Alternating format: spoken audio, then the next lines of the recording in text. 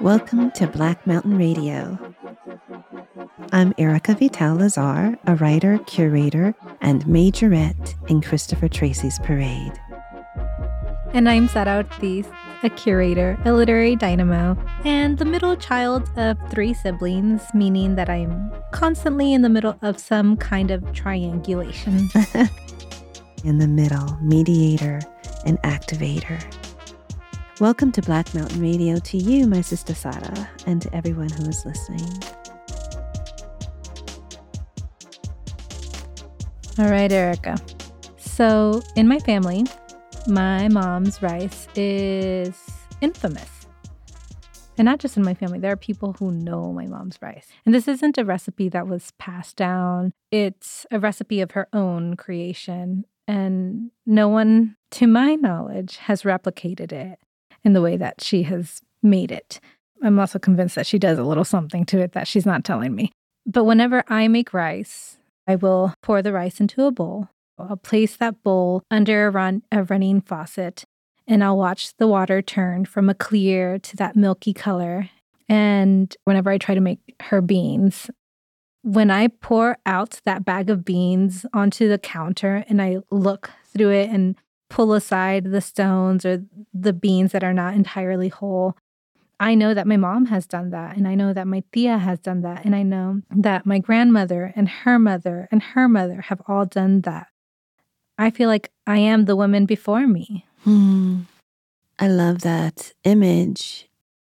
It's almost like quilting, repeating those recipes of that lineage, that line of women. And you're adding your square to that quilt. And it's a quilt that has covered your family for generations. I know that you and your sister and your mom will make dinner for your family. And what I love about you in particular, you're vegan. So you don't eat a lot of the food that your mother or her mother eat, but you participate in the preparation of it and making it for your family. You too have become your mother and her mother in doing so. Yes, it's true. And it's a wonder to me that I don't sit down and dine on the same meals, but in preparing the same meals, mixing the cornmeal with buttermilk, turning chicken over in its skillet as it fries, all of these things allow me to recreate those acts of care that were so lovingly showered on me. You know, it's a tie to those moments when someone made you feel loved and full, and they made sure that you were fed.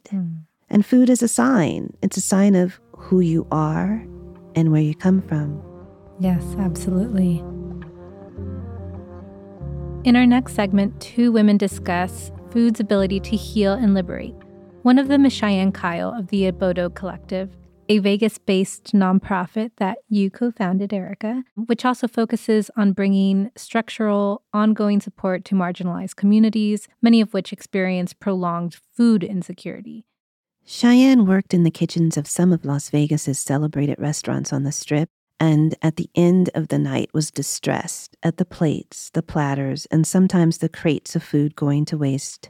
You have to really hear her talk about that experience. She's so passionate about the pain that she felt in witnessing that firsthand, particularly knowing that right down the road there were people who were going without.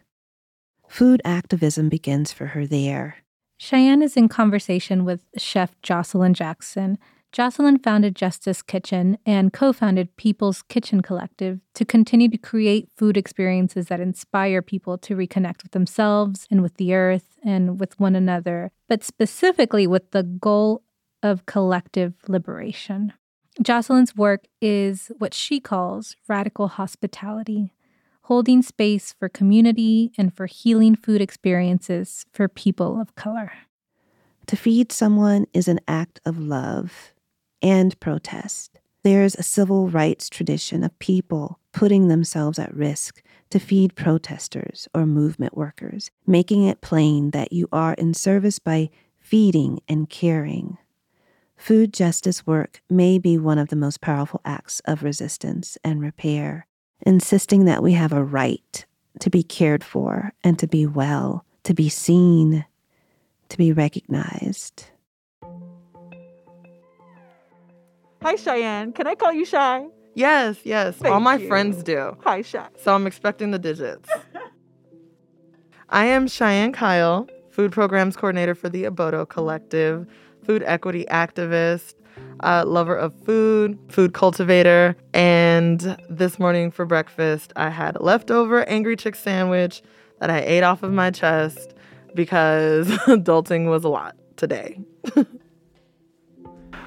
Oh, I love that. It is real. I love that. I do want to, it was crazy. No bra or nothing. I was like, this is what's happening. This is where I'm at.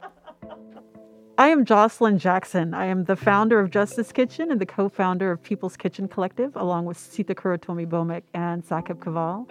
And I love the fact that we get to sit here and speak about food and justice and creativity.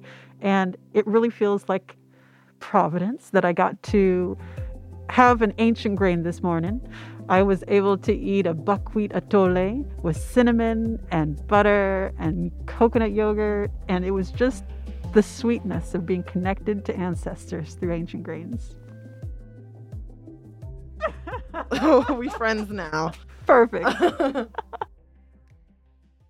As we think about the long list of activists and liberators, I always think about that aha moment that kind of led them on their path. And if you could take a second to just describe what that was like when you were embarking on your projects, the Justice Kitchen and People's Kitchen Collective. Thank you so much for that. And I'm grateful that you set the tone of keeping it personal, because that feels like the powerful place to lead from. We can become an amalgam. We can put ourselves in categories. But what I found in my journey, and a very multidisciplinary journey, that was not a straight line. I love the nonlinear. I love asymmetry, because it is about collecting a dynamic life. These lived experiences that we collect really dictate who we become. And in my case, I started out in fine arts. I moved on to studying law and becoming an attorney. And then I knew something was missing, and I got a master's in environmental education, but it wasn't done yet. Plus, being from the Midwest, being born to a family where my mom is the oldest of 13 siblings, this setting is part of my lived experience too. It is a testament to community that got me to my aha moment. I was able to have a birthday party where a friend of mine insisted on hosting, and for me not to cook, for those one of those first rare moments, right? It's just like, okay, I give over, I surrender. Okay, good, we can do this. I ended up cooking just one cake, just a triple coconut cake. That's just all. That. But it was really a beautiful moment when we created a circle in order to share blessings, right? And after one round of this, the common thread of that blessing circle was people reflecting back to me, I remember when you cooked this for me. I remember when that was what was served at the table. I remember how powerful that flavor was. Over and over, repeated over and over in different ways from different people in my life. And that was the moment of, okay, it doesn't have to simply be the thing that I love that's been a constant in my life.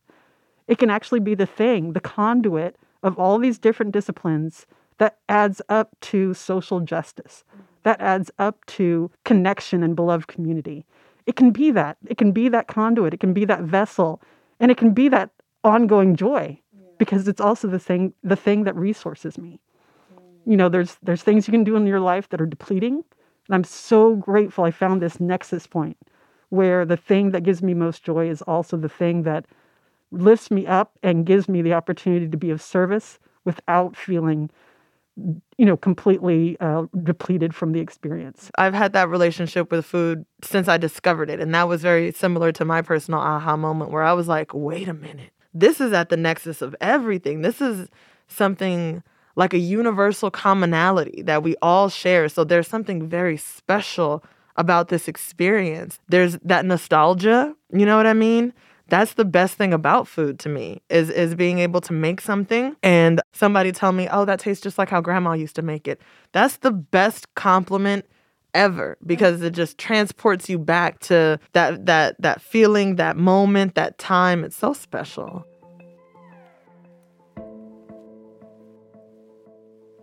I love that you referenced that specifically, that transporting, that it's also this connection and catalyst to ancestry.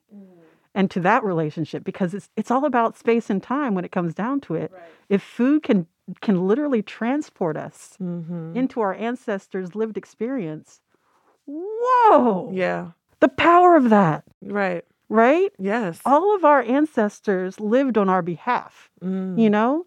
It is only because of them and their modes of survival, primarily based in food. Yes. Right? Yes. That got us to this point. And so when they say, you know, those beautiful comments around the thousands that are at your back holding you, right? That's what I think about with food. This ingredient called okra was braided into someone's cornrows to get across that middle passage to feed my survival. That's how powerful food is to me. And I want it to be that way every day for everyone, because in that is a source of liberation and an insistence that everyone be nourished. Yes. I don't want to take that story away from anybody. Right. I come across so many people that have that moment, oh, I don't have any food traditions, or I don't cook, or, you know, all those things feel true to them. And I insist, whatever it is, don't shame or blame what your traditions are. A lot of it was stolen from you very intentionally to divorce yourself from your culture. So whatever you have right now, that's a starting point. And we will reclaim and remember all the pieces that we have forgotten and need to remember or need to be excavated. But it's all there for us. It's a gift perpetually from our ancestors. Yes, I wholeheartedly agree. The reason why food access is such an issue is because people are robbed of those moments. But almost every good memory you ever had was over a plate of food. And so when people don't have access to it, you didn't have that experience where, you know, mom handed you a knife and an onion and said, chop that. All of those things that they're so subtle and so like nuanced that we forget how impactful they are. Yes, part of me wanted to be, you know, this world-renowned chef and everything, but it feels out of line. It feels out of order, considering that these moments I'm able to create for people I love and I care about, other people can't do that. You know, that injustice, it felt unfair. So I was like, I can't do this until I know everybody else is straight. That feels real, because it feels like what you just said is connecting to the fact that it needs to be more than one discipline. It needs to transcend the categories that our society places around. You are a chef. You are you're a nutritionist. You're a dietitian. You are a life coach. It's like, nah, you need to be all of it. Like, you do. You need to really hybridize Yeah. all the different disciplines that are required to be of service to our community's liberation. Right. And that's not just cooking.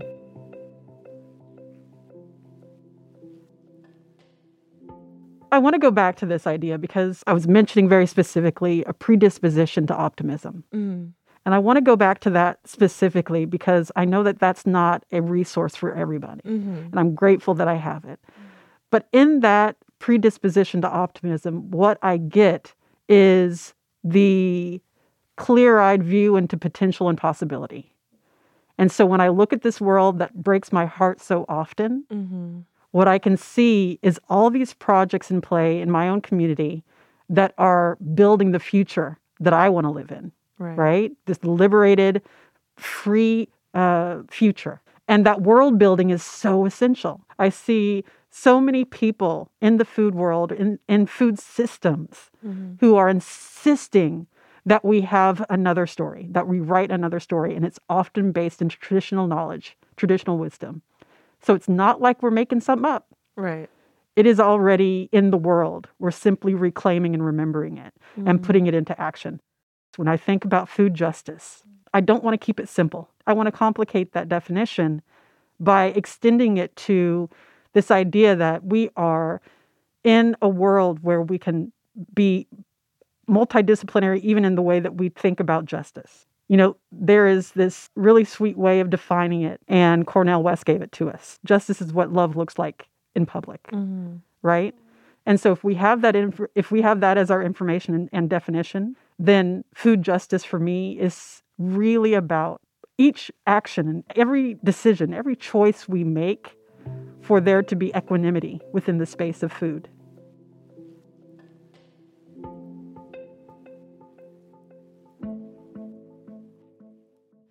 How do you, within this work, as we both have identified, it's so much bigger than that, but just to use it as the term, within this work, how do you replenish yourself? How do you recharge when you're going through times or spaces or situations where you feel a little stretched thin? And how is it that Miss Jocelyn Jackson shows herself love? How do you show you that you are appreciated? I cook for myself, but I cook for myself on purpose. There are things in my repertoire, some meals. For example, there's a tigedigena, which is the peanut sauce from Mali in West Africa. When I cook that for myself, it's very specific. It gives me a specific feeling, a specific rejuvenating, because it's about the 2 years that I spent there. It's about the family that I was able to be with and learn from when I was there. It's about the land that was there, cultivating the peanuts, cultivating the black-eyed peas from the continent. Yeah. Every time I make it, I'm called back to that, right? Yeah.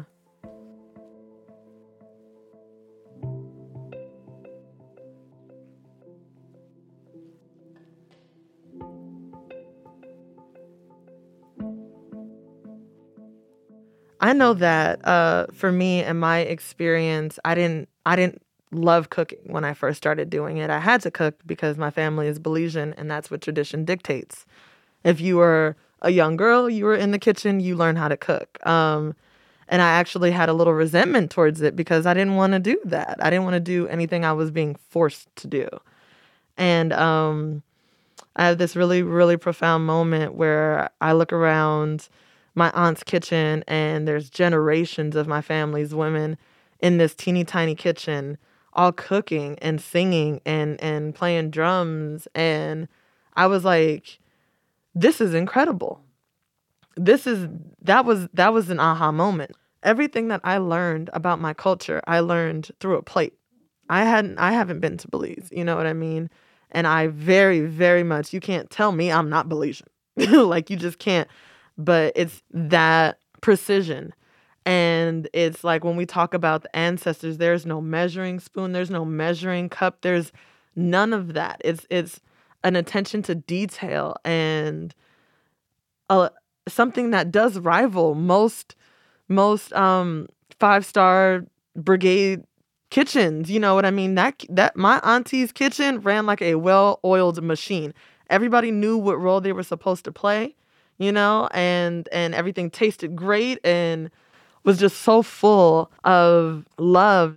In a moment like that, it's hard to not feel whole. It's hard to not feel, that love and that joy and that kind of completion.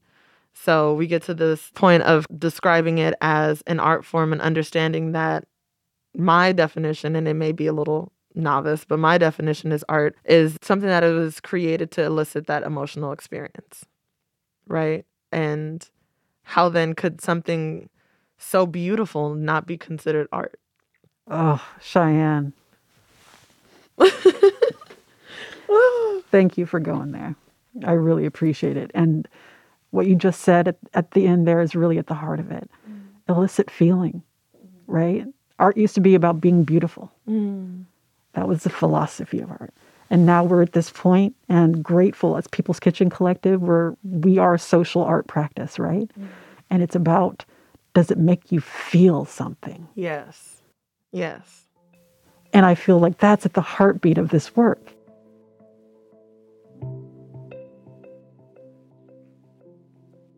I don't want it to stay at the table. I want us to have that moment with a plate of food that activates action in the streets. Yes. Like I am not satisfied by someone eating food and then it being done. Yeah. I need the recipes, the stories, the ingredients, the exchanges from this experience. All of that. All of that. I need that to be a propulsion for folks to leave this space, enter their home community, their family, whatever it may be, workspace, and for this to have ignited something in the world for them that is about not, don't get me wrong, I'm all about burning some stuff down. But in this reality right here, it's about igniting something that is a warmth for our collective liberation. And I'm not naive. Yes, I totally think it's possible. I am a person. I'm just a person, you know what I mean, who saw this thing and just couldn't let it stand that way. I just couldn't. And we all have that capability. All of us as individuals have that. It doesn't always have to be major or huge or gigantic or drastic, but I believe we are all powerful as individual pieces, but each of those individual pieces, not one greater, not one lesser than the other, come together to form this even more powerful, spearheaded kind of movement that can just do absolute damage to the cages of the matrix that have been built.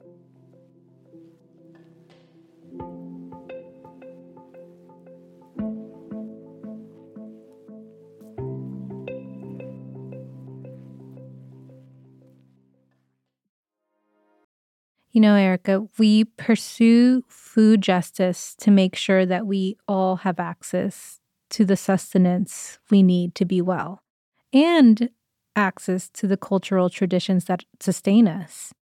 And for similar reasons, artist Carolina Caicedo is pursuing environmental justice through her work with waterways in the Americas, from Canada down to South America. Beautiful. More than 250 large hydroelectric dams are projected or are already under construction by the transnational corporations throughout Latin America. This means, in other words, that what would be a public and collectively owned resource is slowly being privatized.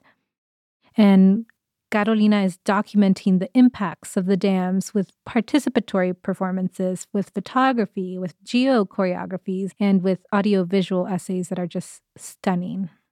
That's powerful work. When we think about access to resources, it's clear the ways that capitalism is only concerned with convenience and with the present, and it traps you there. It actually relies on our being stuck in the compulsion, the desire of the moment.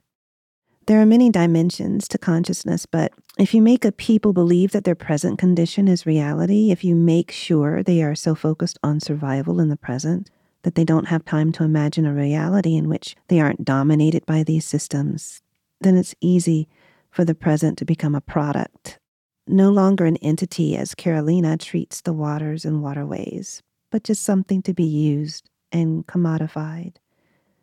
But water is meant to move into the future, to move all peoples into the future. Like that saying, you can't step into the same river twice. Mm-hmm. Water is change. And for corporations to come in and cut people off from bodies of water, they then cut them off from their future selves. The consequences of that, individually and collectively, are dire, and that's what makes interventions like Be Damned so necessary and so valuable. Here's Carolina.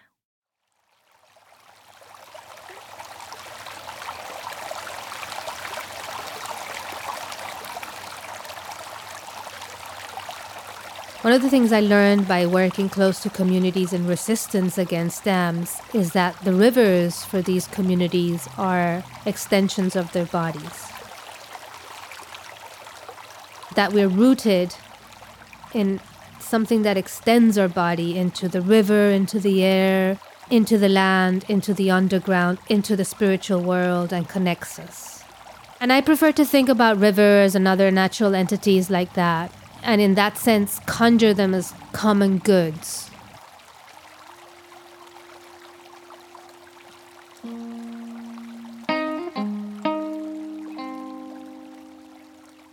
My name is Carolina Caicedo. I am a visual artist from Colombia, born in London, living in Los Angeles. I am a multidisciplinary artist. I work with different mediums, drawing, sculpture, performances, publications, and I collaborate with a range of people, choreographers, communities in the front lines of environmental justice. I think about my art practice as a way to exert citizenship, to construct a better society, and I think about my practice as a way to question given notions about the natural world, society, and capitalism as a given framework to exist. So Yuma is one of the ancestral names of the Magdalena River in Colombia. Magdalena is the colonized name. And Yuma is the name given by the local people, by the natives, to the upper body. And Yuma means the place where you meet your friends, because that's where you would go and trade with other towns and other communities, goods. It was a meeting place, a marketplace. So in the upper body, it's very fast. It breaks through canyons, and then it widens up into this mellow but kind of treacherous river. It has a lot of currents too. It feeds some amazing swamps. And historically, it's been kind of the backbone of the country. Even pre-Hispanically, and even into today, it continues to be the economic and cultural and spiritual backbone of the country, of Colombia, like we know it today. The Magdalena has been subjected to the construction of 2 dams so far, one in the late 80s called Betania, and one more recent called El Quimbo Dam. And it's just 30 kilometers upstream of Betania, in the same department of Huila. Both Betania and El Quimbo dams are hydroelectric dams, part of the master plan of development for the Magdalena River that contemplates 17 hydroelectric dams in a system that we know as Hydro Cascade, which means that the dams are very close to each other, 30 to 50 kilometers of distance between them to generate electricity. These are large-scale dams. Think about 100 feet or higher. Think about dams like the Hoover Dam. 17 of those. Some a bit bigger, some a bit smaller, but this kind of scale and generating a lot of electricity. And the master plan also contemplates dredging the lower part of the river to create a hydroway for large barges and large container ships to transport all the oil, coal, and other minerals that are planned to be extracted from Colombia. So when you think about hydroelectric dams, you have to think about mining operations, because the amount of electricity posed to be produced by these dams is not for domestic use, it's for industrial uses. Aluminum smelting, oil extraction, other kind of minings. A lot of people think about hydroelectricity as clean energy, but the truth is that the socio-environmental impacts are very high, and then they never come alone, right? They're always paired with some sort of other industry coming along. In 2014, I had the privilege of speaking to Mamo Pedro Juan, who at that moment was the spiritual and political leader of the Cogi people from the Sierra Nevada de Santa Marta in Colombia. And he told me that all bodies of waters are connected, and that when a dam is constructed, it disconnects the river from its brothers and cousins and sisters. What a dam does is that it breaks the body, this interconnected system. It starts separating it, breaking it up, right?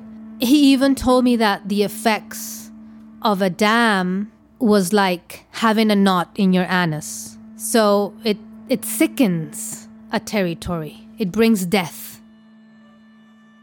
That's what a dam does. Not only to the river, but to the communities who are connected through the rivers. So it not only separates the waters, but all the social activity, human and non-human, that happens along the waters. Reproductive cycles of fish are cut because there's no spawning anymore. You can't go up and down the river as a fish. And if there's no spawning up and down, nutrients are not carried up and down. The currents that bring down silt from the mountains stop feeding the river banks. So it's a chain of reactions that brings sickness.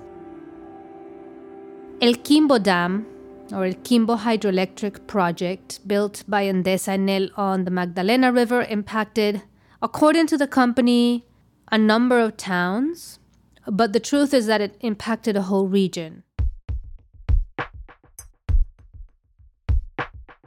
The different towns of Huila, they started organizing under an association called Asoquimbo, Association of People Affected by El Quimbo Dam, because they had experienced what happened in the late 80s with Betania already, and they remembered. They were promised progress. They were promised cheaper electricity. They were promised jobs. But the truth is that the towns affected by Betania, that used to be rural, dignified towns where you could have a life project around cocoa growing, doing small-scale agriculture, these towns became ghost towns. It happened to be that someone I knew was doing activism in the region, so I could come and visit. And I find myself arriving and visiting and learning from communities who are already organized and politically active against the company. And so I see that everyday gestures have become politicized. You know, when you're about to be kicked out of your house because of eminent domain laws that say this dam is good for the nation, you have to be displaced and give way for the dam or for the roads or for whatever other infrastructure that comes along with the dam. And you say, no, I'm staying home. Staying home, which is the most basic gesture, becomes politicized.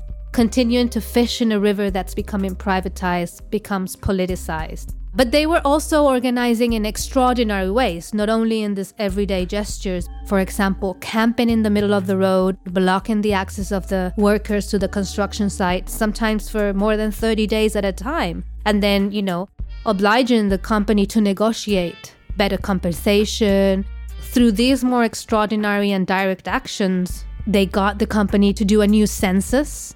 They got the Superior Court in Colombia to pronounce a sentence that acknowledges that people are affected by dams in Colombia and that there is displacement of people by dams in Colombia. And let's remember that Colombia is the country with most internally displaced people. We have 6 million of internally displaced people. But the rhetoric is that they're displaced because of the war or the narco war or the guerrilla war. But progress, quote unquote, extractivism displaces people. During the construction of the dam, the company bought all these lands and prohibited any sort of agricultural activity, which brought really hunger to the region, and people were starving for a while. Plus, you have an influx of workers coming into the region to build the dam from different parts of the country, things that we know as man camps that also brought prostitution, drug-related activities that were not that before, that increased rent prices. So suddenly there's no jobs, but all the cost of living increases. So it was very hard moments for the community while the dam was being constructed.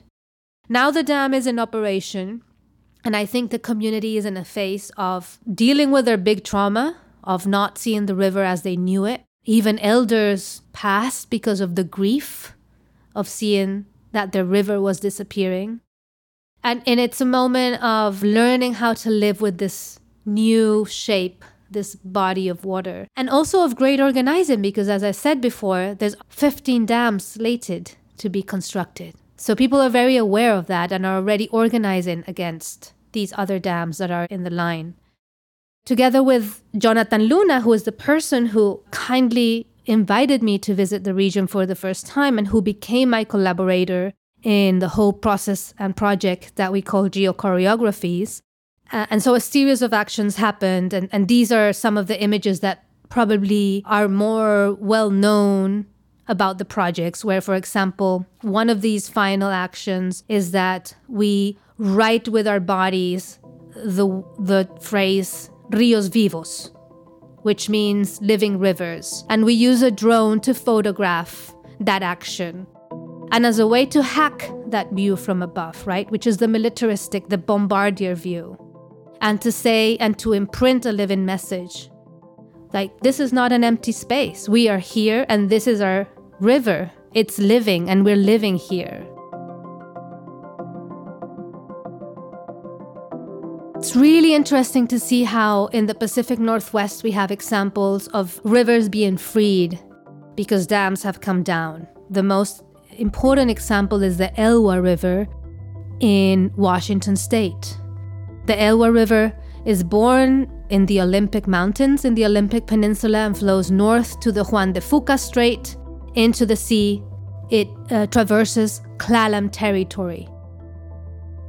And it had 2 very old dams, over 100 years old, that were constructed for mill operations. And they came down in the last 7 years or 10 years. That had been a river that used to house the spawning of salmon, where salmon would come up and spawn, that would feed all that beautiful primary forest of the Pacific Northwest, and that would be sacred for the Klallam people. There were almost 2 to 3 generations of Klallam people that didn't have access to their sacred sites because they were under the water. And when the dams came down, the sacred sites emerged out of the reservoir. And suddenly, a new generation of Klallam people actually could see with their eyes and touch with their hands their sacred stone and places that they had only heard about. So there is a possibility of healing when dams come down. And you know what happened? Salmon came back. After the first year, they remembered and they came back all the way to the upper parts of the river. That doesn't mean that the spawning happened because the silt and the toxicity left behind by the dam is still there. But the movement of the salmon coming up and trying to spawn is happening. The thing is that the little fish don't survive all that debris and silt that is still there, but the river is washing away, slowly at its own pace. So the Elwha is a great example of what happens when dams come back, and it happened even quicker than anyone imagined. Republican Representative Mike Simpson has put forward a project asking Congress to look for money to undam the Snake River. So there's a political momentum too. So we are seeing a change in the imaginary of politicians, of civic society, because we saw what happened in the Elwha. And that's already a huge example that healing is possible, environmental healing is possible, community healing is possible when dams come down.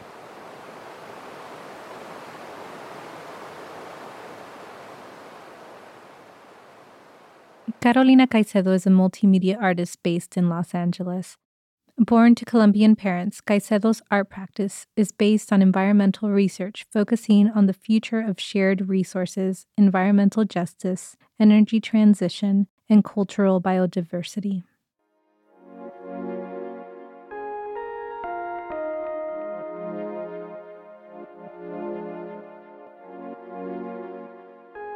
I heard this in a DEI, diversity, equity, inclusion workshop about a couple of years ago. And at that time, I definitely visibly shook my head no and had my arms crossed. I maybe scoffed. The goal specifically is for social justice.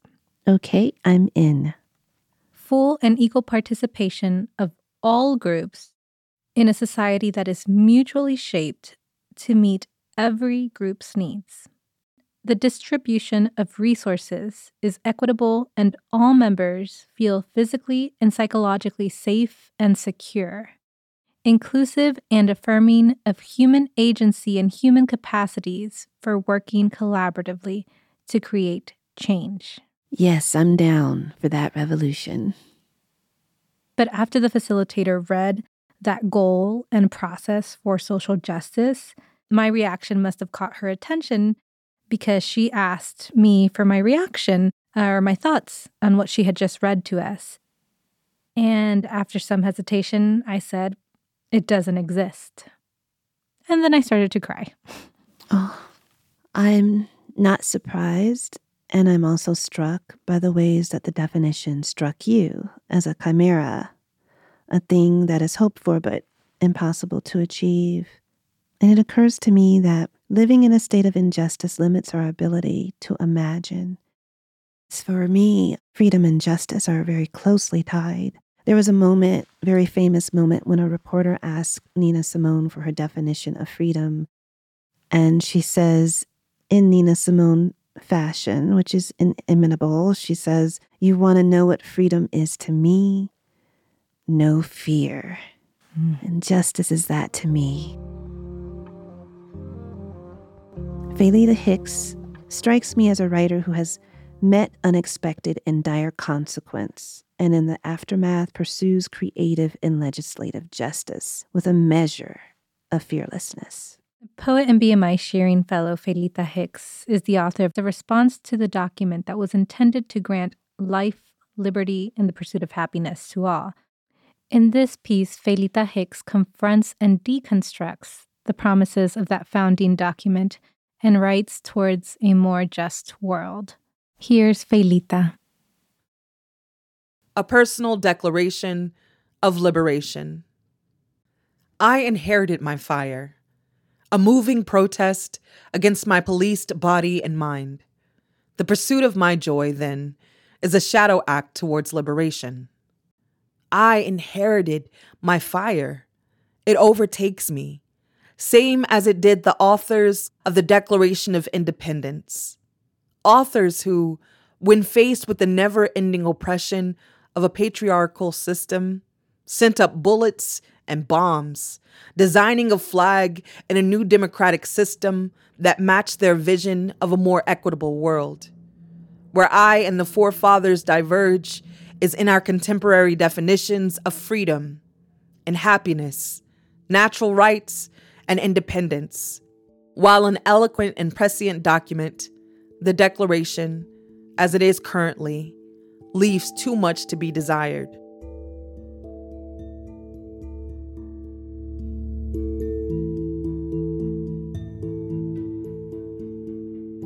One Christmas, to my parents' chagrin, I asked for a book on human anatomy and science.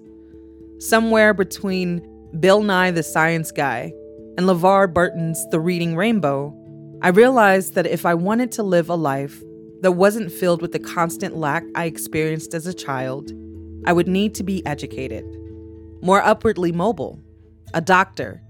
I needed to become a doctor. A doctor made a lot of money and people respected what doctors had to say. At least that's what I used to think. I would become a doctor, make my mark on society, and become so famous we would never have to move again. Even at the age of 12, I was dreaming up ways to save us. In my young mind, education equaled freedom from the tyranny of overpriced bills, houselessness, mental instabilities, domestic violence, starvation, and fear. I would watch news clips about little white girls who saved thousands of dollars for college by collecting pennies, nickels, dimes, and quarters in their piggy banks. After my mother left my dad, we would drive into the west side of Austin, Texas, where the rich neighborhoods were, and sneak our way down the streets filled with huge mansions, stopping to look into the homes with tall walls made out of glass windows. Who lives here? I would sometimes ask. Probably a doctor or a lawyer, my mother would answer. And I would sit back, nervous about being caught in our bullet hole covered hoopty in front of such pretty homes, and tell myself that no matter what it took, I would get my degree, become someone great, and guarantee our freedom. As an adult, I discovered that freedom was not something that came with a cap and gown. No matter how hard I tried, the system I lived in was not designed for me to survive or thrive in. Over and over again, I tried to pull on the chain of mandatory employment and social propriety, but I still couldn't get free. Freedom, justice, liberation, words that history has both exalted and demonized. They conjure in some minds the worst of our collective fears, a never-ending battle against our inheritance of white supremacy. To free our communities from the long arm of white supremacy, the self-indulgent system that negates its own multicultural origins for the sake of becoming a dominant caste that controls the dispersal of resources by preventing or oppressing the movements of others, the individual must first learn how to enact liberation in their mind, body, and spirit.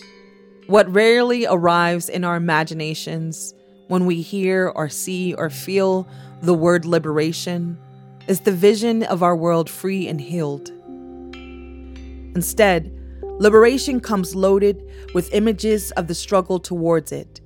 Stoic shadows bending and flexing over never-ending fields of cotton.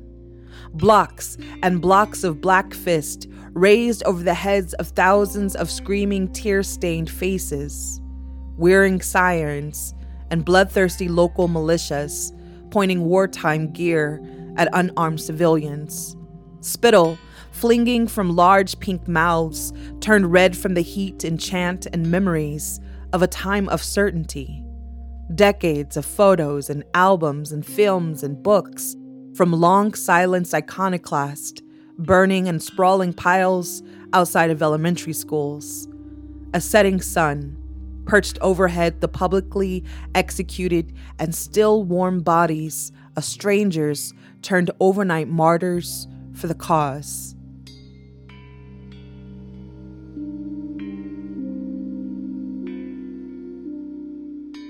But liberation, the very act of setting ourselves free, is the catalyst that brings us closer to community homesteads filled with fresh and colorful foods and livestock.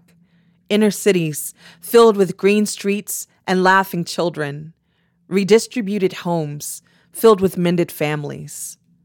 Smiling faces surviving to long age and thriving beside the loves of their lives. A government that bows before the will of its many communities as opposed to the one. Creativity uncaged and undeterred by capitalism. Workers who offer their unique services to others out of desire as opposed to requirement. Accountability as a collective effort instead of a punitive measure. Borders as an arbitrary sign of distance traveled as opposed to a designation of where our country's cage begins. The opposite of pain and trauma, joy and healing are the bounty the marginalized ache for. This concept of liberation was not taught in any of my classes. From elementary to grad school, I had heard the word before, and passing, had even intuited its meaning, but I had never stopped to consider what its purpose might be until I was confronted by it in the mid-2010s, and then again in October 2019. Sitting in a room filled with hundreds of people who had been previously incarcerated or detained, like me, during a Detention Watch Network convening in Birmingham, Alabama, I finally began to understand the importance of defining the term liberation for myself. On one side of me sat a trans woman from Haiti who had been detained and placed in a holding cell with men. On the other side of me sat an Asian American man who had been incarcerated from the age of 14 to the age of 30. Throughout the convening, I met marginalized people whose lives had been disrupted by a system that claimed it was unequivocally fair and just, though the lives and trials of those around me were proof of the opposite. By the end of the convening's first day, I was exhausted. I had always known that something was wrong with North America's system, had felt its negative effects myself to the point of taking on the mantras of some liberal movements. But I had not stopped to reflect on the overwhelming case against the current structure of our country's so-called justice system. Who or what was to be blamed for the brokenness of so many lives? Sitting up in bed that night, I asked myself, what am I supposed to do about this? How am I supposed to get involved? There's so much that's wrong about how our country operates, and there are so many people who have already tried to change the system already. What impact could I possibly have? How am I supposed to help others find liberation? Years later, I still don't have all the answers. My liberation was a slow and arduous process and lasted for more than a decade. My many failed attempts at a higher education, the numerous many nights sleeping at bus stops, the sexual assaults, the arrests, the loss of my church, the loss of my partner, the loss of my child, the never-ending bills. I had been searching for my paradise, the place where I was free from my oppressions, and I had found it, and poetry. The power of language had saved me, had literally brought me forth into a world I would not have otherwise known, and given me a foundational platform on which to build my dream life. To start healing, I had to know the root of my pain and then acknowledge it. Why would the process be any different for this country? If so many people are hurt, shouldn't we dive in and pinpoint the origin of the pain? Shouldn't we acknowledge it and then try to heal it? The problem is that the stories we have been told about who we are as a nation, the ones that have been curated to match the needs and desires of the people who benefit most from the dereliction of the growing majority, white cis men, have misconstrued the notions of right and wrong, good and bad. Stereotypes and harmful beliefs have prevented us from successfully cultivating a free and just society. To manifest liberation for all the people in the United States, I believe we must first prioritize the stories and experiences of the historically marginalized, and then use the wisdom of their lessons to design a new declaration that is unerringly for and of all of the people. To reach a societal paradise, we will need to create a new, wider path for us all to journey on. Today, scholars from all backgrounds revel in the sophistication and complexities of our Founders' Declaration of Independence. They praise the memorandum that has guided the structuring of our government, our laws, our communities, and our lives, rarely acknowledging the racial bias, amongst other bias, built into the critical document, and therefore the foundation of our country. But almost 250 years after its ratification, the inherent faults of the Declaration have become so detrimental to the quality of life for millions, it is necessary for us now to consider significantly overhauling the failing systems of our country. As a writer, I know that great revisions are not only powerful, but necessary. I can only assume that the co-writers and editors of the Declaration of Independence and their white audience knew in some manner that their proclamations would be scrutinized and revised, if not altogether thrown out, should the marginalized gain full autonomy of themselves. The safeguards embedded in the Declaration, and then the U.S. Constitution, were designed to prevent the upward mobility and full liberation of the marginalized, not to protect the rights of all people, but to protect the rights of those that were in power at the time of its creation. From arguments about the use of words like happiness, as opposed to property, to the ongoing debates about the grammar and its role in legislative interpretations, and the significance of our country's most prominent protesters turned country's founders regulating the protest of their own people, it is evident that the intentions of the colonizing founders was not to protect the inalienable rights of all, but to create a system in which they alone thrived, and those they did not like didn't. As a storytelling tool, the Declaration of Independence is a concise document that encapsulates the founders' beliefs about themselves and about what a country should be. And it was effective because of its short length and directness. Any new declaration would need to be just as effective in its technique and design. How would we deftly describe a vision for a new society that embraced the intersectional experiences of this country's people? Again, I have no answer, just a draft. And in this draft, I proclaim first what liberation is for myself, and then what it might be for all of us.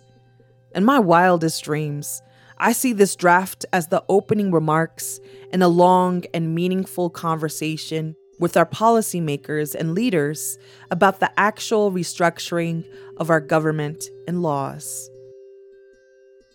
I take creative liberties here, though not enough in my opinion. Eventually, I hope to strip away all of the language in the original declaration and convene with this country's greatest minds to establish wholly new and relevant language in its place.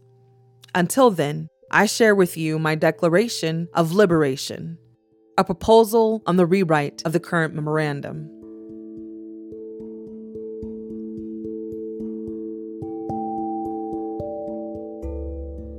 We hold these truths to be self-evident, that all people are created equal, that they are endowed by nature with certain unalienable rights, that among these are life, liberation, sustainability, health, and the pursuit of joy, that to secure these rights, governments are instituted among people, deriving their just powers from the consent of the governed, that whenever any form of government becomes destructive of these ends, it is the right of the people to alter or to abolish.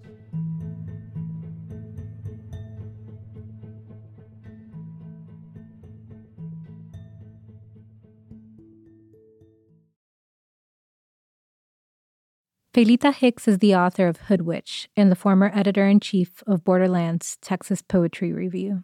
They were a fall 2021 Shearing Fellow for Black Mountain Institute. Black Mountain Radio is broadcast from Southern Paiute land. Black Mountain Radio is an audio project of the Beverly Rogers Carol C. Harder Black Mountain Institute. Sara Ortiz is the architect and host. And Season's 2 wonderful co-host is my dear friend and colleague and community leader, Erica Vital-Lazar. Our senior producer is Nicole Kelly. Vera Blossom and Layla Muhammad are our fantastic producers. Additional production and sound design by Ariel Mejia. This episode was edited by Nicole Kelly and Sreishta Sen. Our production assistants for this season are Sylvia Fox and Sunny Brown. Our theme song is by Jeremy Klawicki. Art by Niej Borges. Graphic design by Lily Allen. Copy editing by Summer Tomad. And a special shout out to our engineer back there in the booth, Hey Kevin Crawl. Special thanks to our contributors in this episode, Carolina Caicedo, Felita Hicks, Jocelyn Jackson, and Cheyenne Kyle. And thanks to the rest of the team at the Black Mountain Institute, Kellen Braddock, Daniel Gumbiner, Haley Patel, and Haya Wang. Black Mountain Radio is supported by the Rogers Foundation and the College of Liberal Arts at the University of Nevada, Las Vegas. Our deep gratitude goes to Nevada Humanities and the National Endowment for the Humanities for supporting Black Mountain Radio. Thank you so much, everyone, for listening.